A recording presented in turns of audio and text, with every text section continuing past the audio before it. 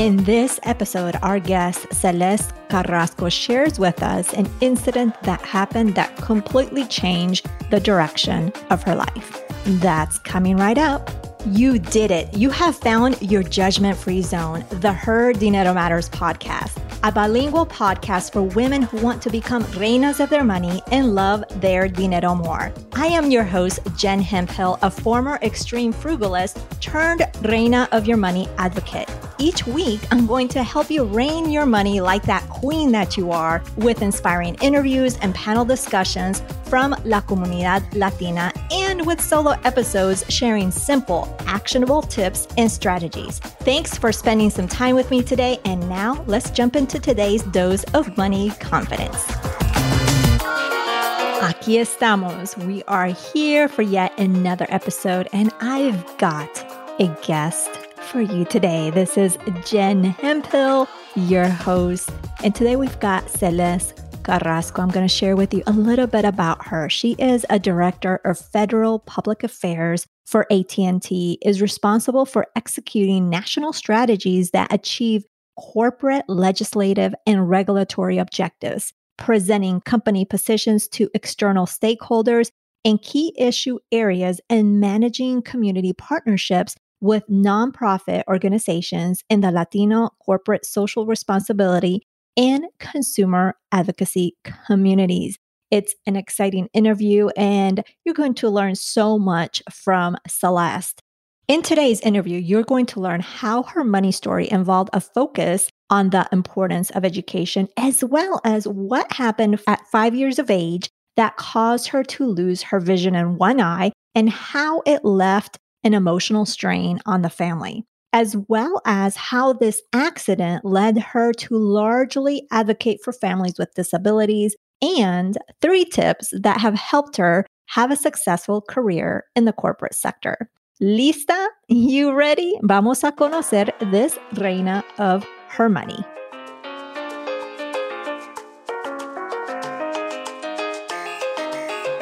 Bienvenida, Celeste. I'm excited to connect with you today and really learn more about you because I got to meet you and I was really impressed with what I saw. So I'm excited to do this.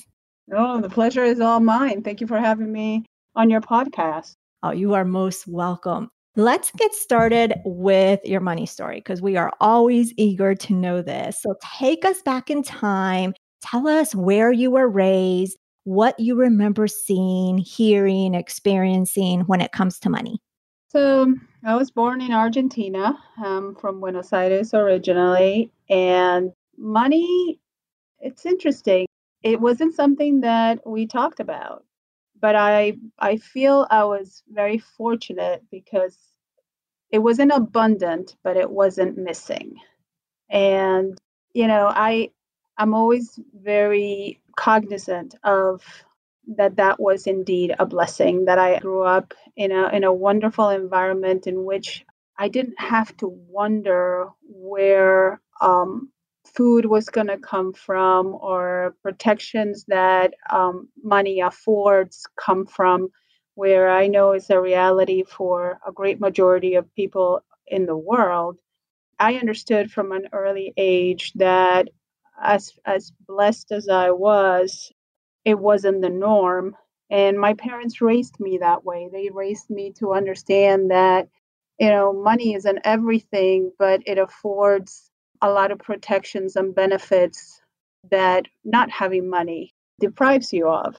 But their focus was always on education. And they always said, no matter how little money or how much money we have, you should always focus on getting your education because that is what is going to guarantee, or at least, within how they saw the world, that it was going to guarantee a good future, not only for me, but for my siblings as well. So that's how my story began. Wonderful. So it sounds like that they did speak to you about money, or you mentioned there was no talk about money, but you really got the lesson, or there was a theme happening in terms of that money wasn't everything, but it afforded some benefits. So would you say they sat you down and talked to you about a little bit about that, or it was just in what you observed? It was weaved in. It was Okay. part of our value system. So money wasn't taboo, but it also wasn't everything that we talked about. And whenever there was an opportunity for a lesson to be shared, I remember my parents and also my grandparents, would always sit me down and have that conversation with. So whether it was I really, really want that doll or I really, really want that game, and now as an adult, I know that my parents took that as an opportunity to not, I don't want to say spoil, but to to teach me the value of, I guess it was more like a life value, not so much the value of money, but they wanted me to put more weight on things that were not material possessions. And I find myself doing the same with my daughter. I have the means to buy her whatever she desires, that she saw on some advertisement. But I sit her down and I'm like, Mommy, we don't have money to spend on this. Can we try to do something else, or can we do something that doesn't require money? And I try to encourage her to understand that her well-being and her happiness, in particular, how those two intersect, don't have to be directly related to the items that she owns, but rather the experiences that she has in life. So that's just my own Absolutely. personal belief. I love it. I love it. Now, when you were 5, something happened that really made an impact in your life. Will you tell us a little bit about this? Oh, sure. So very headstrong little girl at 5, and I was like the little Tasmanian devil around the house. And my parents couldn't take their eyes off me because I was always in trouble. I was always touching something, dropping something, trying to climb onto something, and this isn't, I'm not sharing this to make people feel pity for me, but rather, just it shaped me. So I had an accident when I was 5, and because of that little Tasmanian devil personality of mine, and I lost vision in my right eye, and it really put a lot of a strain on my family. It wasn't a financial strain; it was an emotional strain as to how do we deal with this horrendous accident. This little girl is going to grow up. I had, from their perspective, the world ahead of me, and all of a sudden I just became partially disabled because of an accident. And I was lucky to have a mom that was young, because my mom had me when I was 20, so she was 25, and she had all the fortitude in the world to help me overcome my own, challenges and emotional challenges of not wanting to go back to school, of not wanting to be seen as different. I mean, this woman, I don't know where she got the strength, but she pulled me out of a very slippery slope, and she helped me become the woman that I am today. And I would not change one thing. It's the part of me is who I am. Is It helps me drive my decisions, and I understand that I am blessed, and it defines me. So it was a tragedy at the time, but it's a blessing, because I am who I am because of the things that I have experienced in my life. I love that perspective. Now, so later on, I presume because of this experience that you had, you became really involved in the community in terms of supporting people with disabilities. So, can you tell us a little bit about that? Yeah, when it's one of those things that you either embrace your disability or you reject it. I mean, I'm sure there is an in between in there, but I'm just going to simplify it. And I embrace who I am, and but I also understand that everybody faces different challenges, and the world is not necessarily tailored for people that face those challenges on a daily basis. So I'm very empathetic with people in general. And when I have opportunities to either be the voice that represents the needs of those communities, and it's not just the disabled community. I mean, it's just any community that requires to have a voice be represented. I'm not shy about being that voice, and I consider it a privilege. I consider it an honor to be able to speak on behalf of my community. And sometimes it's through third being the not necessarily the best voice, but sometimes you're the only voice. So I always try to at least raise awareness and hope that they invite the experts to the table the next time around so that it provides a path to a better dialogue. So sometimes you're not the expert, but just you could be the disruptor that says, "Hey, this can be better, and let's bring some people that can make it better." Right. And something that you said after your accident, you said it was your family experienced more of an emotional strain rather than a financial strain. Hmm. So, with your experience and being involved and being very supportive and being the voice for a community with families with disabilities, what have you seen or observed has been some of the biggest financial challenges? Oh my God, disabilities. You need a level playing field sometimes, and in order to make a level playing field, it takes money. So if your mobility is challenged, if you have money, you can get some really great technology that can help you with those mobility challenges. But if you don't have the money or you don't have the resources, then where other people are blessed by having that technology bridge that gap, you have to live with your disability without any help. And that just makes it incredibly challenged. There are people that have hearing problems that get operations, that get implants that allow them to hear. And there are, people that don't have access to that sort of medical technology will remain deaf for the rest of their lives. So money plays a huge role as to how the disability community the access to some of those things that can help make it easier. Blind people in certain parts of the world have to use a cane. In the more developed countries, they can have glasses with cameras that guide them through the city. So, you know, money makes a difference. That's really the only way that I can say. No, it makes sense. And do you see initiatives, or I presume there would be advocacy groups, or to try to see or to try to come up with solutions? I don't know if whether it be in the form of fundraising, or I don't know how it would look like to really level that playing field. Have you seen that, or what does that Oh, look like my currently? goodness. Yes, there are a lot of advocacy organizations, and working in DC, you get to see you have people that are advocating for the blind, people that are advocating for the deaf and for the independent living. Um, I mean, you name it, and there is an organization that is out there supporting it. The biggest challenge becomes, once again, we are geography bound. So in the United States, all of these great things happen. Like, you can't have a public space without it being accessible.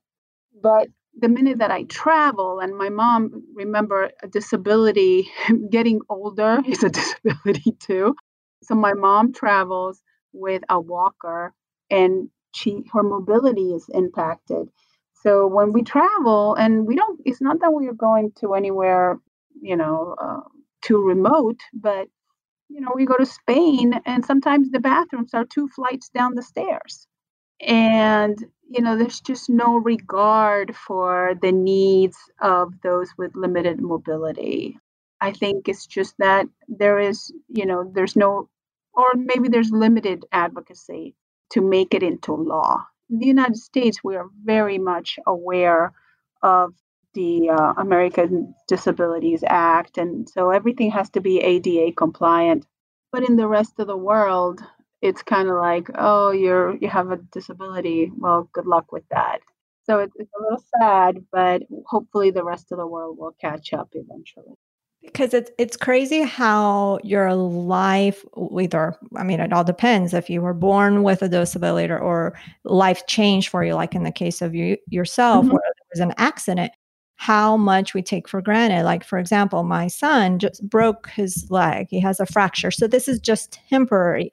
So Hmm. just even the fact of being on crutches, and there's still some things, I mean, he tries to do a lot of things himself, but it's incredible how your perspective really shifts and how you view your surroundings, because some things that are simple to do Hmm. aren't so simple anymore, right? Yeah, when And you are able-bodied, you take a lot of things for granted, and all of a sudden, if you are traveling on wheels, on a wheelchair, ramps become so essential. And it wasn't until recently where those little ramps at the end of a curb when you're about to cross the street that were installed so that people could actually, go down one end and up cross the street and up the other end. It was imagine doing that with a full curb. Like it's impossible. So that limits the mobility, the access to things for somebody who has a wheelchair. And of course, they make, the cities make it accessible for wheelchairs, and we all benefit because, people with carriages benefit, people, I know that when I travel with luggage, I benefit from it. Mhm. So the reality is when you make this world more accessible, you make it better for everyone. Absolutely. Well, thank you for sharing that.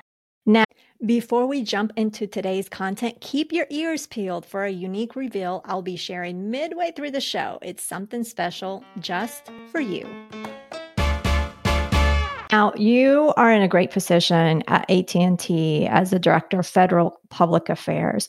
So for the Latina who is aspiring to do bigger things in her career, or even just thinking, you mentioned you have a daughter, what are the top 2 to 3 tips that have helped you get to where you are today? So I think perseverance has been at the top of my list. And I never, it's an important quality to have because we tend to give up easily.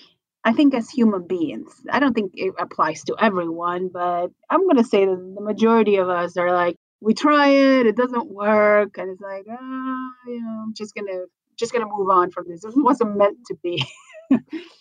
But I think the older I get, and I don't want to say that I get any wiser, I think I just finally get to understand a little bit better as I get older, is that the people that have succeeded, that have found success, it's because they don't give up. It's because they keep trying. And, we only see the success story from the outside, and we sometimes make that huge leap of assumptions, thinking that they woke up that morning and, eureka, I found the answer. And that now Overnight I'm success story that took 20 right. years in the making or I 10 years. know, I know. Or, we all, the kids learn in school that, Thomas Edison didn't figure out the light bulb on his first try. On the contrary, I think he tried like 2,000 different models before he actually Mhm. found one filament that actually worked. So you get really great at failing and not giving up. And I think that is just an important attribute of you can't give up. And I'm not saying keep trying the same thing over and over again. I just keep saying you just have to keep trying in that direction until success is found or something that you're trying to achieve is completed. And that, I know it's a long-winded answer, but perseverance has been such an important component. And I'll give you another one because I know that you asked for three, but I'll give you two. Being positive. I think that, my life has been uh, a huge bundle of positivity. And I honestly think that that truly ties back into my accident and my mother just feeding um, that bucket full of positive Mm. thoughts and look at the world from the positive. And she would always say things could always be worse. Mhm. You're blessed. Just you can't focus on the half full glass type of look, the pessimism that we all tend to feel so comfortable around. It just takes a little bit more energy to be on the positive side of that and say, hey, things are going to get better. Things are going to get easier. Just keep chugging at it. And that has been a long life lesson that no matter what is thrown my way, I will look at the positive side of it and truly make lemonade out of lemons that are given to me. No, I agree. And plus, with the positivity, or if you choose to be positive or you choose to be negative, you can always find facts or find things to support your way of thinking, whether positive or negative. And it's crazy how that is, because you can choose to be successful or you can choose to just give up, and then your mind will help you find ways to do so, right? Yeah. Yeah, we always So, we always look for the supporting evidence for sure. exactly, exactly. And we can always find it, whether it's in the positive light or in the negative light. We always Agreed. find it. I agree. Oh my goodness, this is awesome. Now, in your time in the corporate sector, this is the last one of the last questions I want to ask is, what are some of the changes or initiatives that you have seen to improve the pay of women? So, really to try to get closer to that equal pay. So equal pay, it really, believe it or not, the more awareness we bring to it, the better it's going to be for everyone because uh, we just basically need HR, not only in large corporations, but also in small corporations to be blind. HR needs to look at a candidate and based on skills, the job title, the opportunities, the experience, and assign the number regardless of gender.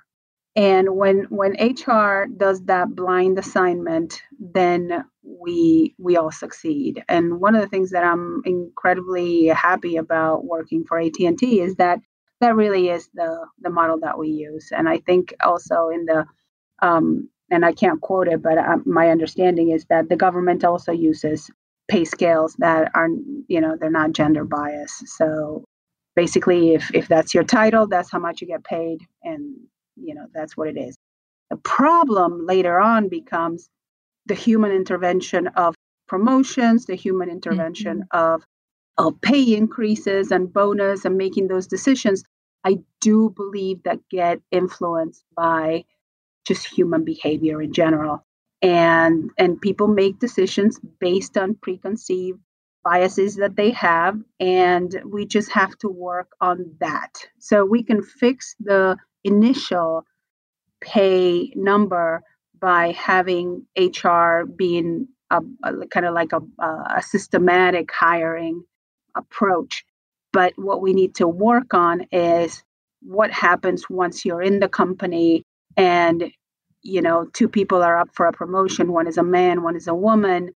Can the decision be made with the same disregard for gender as the hiring? So are we there yet as a society? I don't believe so. I think people still have a lot of biases that we all carry around, and this isn't pointing outward. This is just a reality for everyone. But being aware of it, I think, would make us better decision makers in the future. Love it. Love that perspective. Well, this has been amazing. Now we're going to wrap it up with what I call the Cheese Express. So, gossip in a positive way. So, we're going to learn 5 random facts about you. So, the All first right. question is, one thing that not many people know about Argentina. That not many people know. Oh boy. We're actually really nice people. They don't know that? No, I think a lot of people assume that that we're conceited and we think we're better than everyone else. And I do believe that we've had our share of people that's what they translate to. But in reality, the majority of Argentinians are very nice people. How about the proudest moment of your career? Of my career. Oh no, I don't know that. Seeing direct reports of mine be great managers is probably the proudest moment because I know that they learn their skills from me. I spend a lot of time coaching, so Love it. Love it. And I can see why you're a good coach just hearing you speak. Love it. You are a proud Latina because. uh, because it's an amazing culture and it's something to be proud of. And I think people are trying to convince us otherwise that we shouldn't be proud, and we can't really sign on to that belief. We got to be proud of who we are, where we come from, what we represent, our history, good and bad. I'm not going to say that we are like stellar in our history, but this is where we come from and this is who we are, and let's be proud. And as long as we stick together, and I think that's the key. That's why I'm proud of being a Latino, is that we have so much to stand for. Love it. And what's a hobby that you have? Share with us. A hobby. Oh my goodness. Social media is my hobby. It is. I work very hard on developing my personal brand online, and it's the only way that I could actually make it a full a reality was if I actually made it my hobby. So that's what I do for fun, is polish my social media. Love it. And what is a compliment that people give you the most? That I have a great smile. Love it. I can see it. I can see it. Well, this has been amazing, Celeste. I really appreciate your time. I appreciate all that you shared today with us. And please continue being the person you are, because you are definitely an example for the Latina community. So I appreciate you.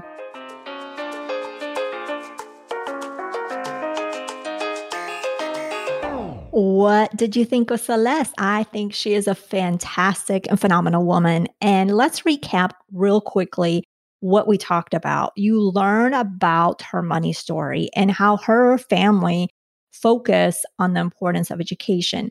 There wasn't a lot of talk about money, but it was more focused on getting a great education, as well as you learn about the accident at 5 years of age where she lost her vision.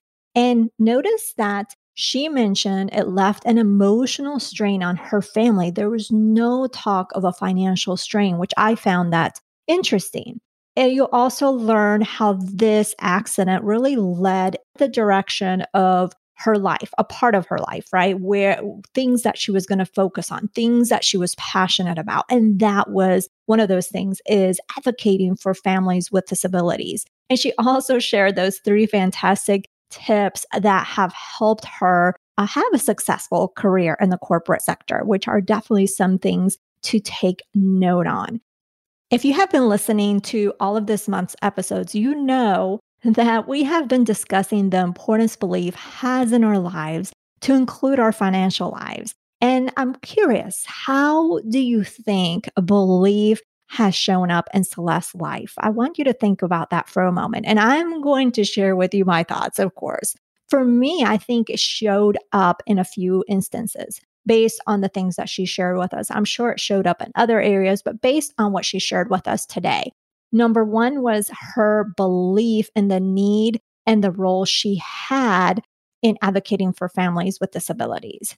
That was, I think, very key and important in her life, as well as belief also was present in her career and setting an example for her daughter. You notice that she spoke about her daughter and really setting a great example and sharing the values that she has. So I thought belief was present for her in those areas, even though I'm sure it was present in other areas as well. You can connect with Celeste over at LinkedIn. You can look for Celeste Carrasco over on LinkedIn, and I have the link for you in today's show notes. Now let's move on to the Reina of the Week. This week it is Jessica. She shared that she has increased the percentage that she puts away for her retirement by another 5%. And I completely loved hearing that. When you assess quarterly, which this is what I always recommend, assess quarterly, like how you're doing financially. How are you doing on those financial goals? Challenge yourself to increase how much you're putting away, whether it's for retirement, whether it's for emergency savings. You determine what your priorities are and what is the most important in this time of your life. It doesn't matter how much. The challenge is to increase it. And chances are that you won't miss this money because out of sight, out of mind.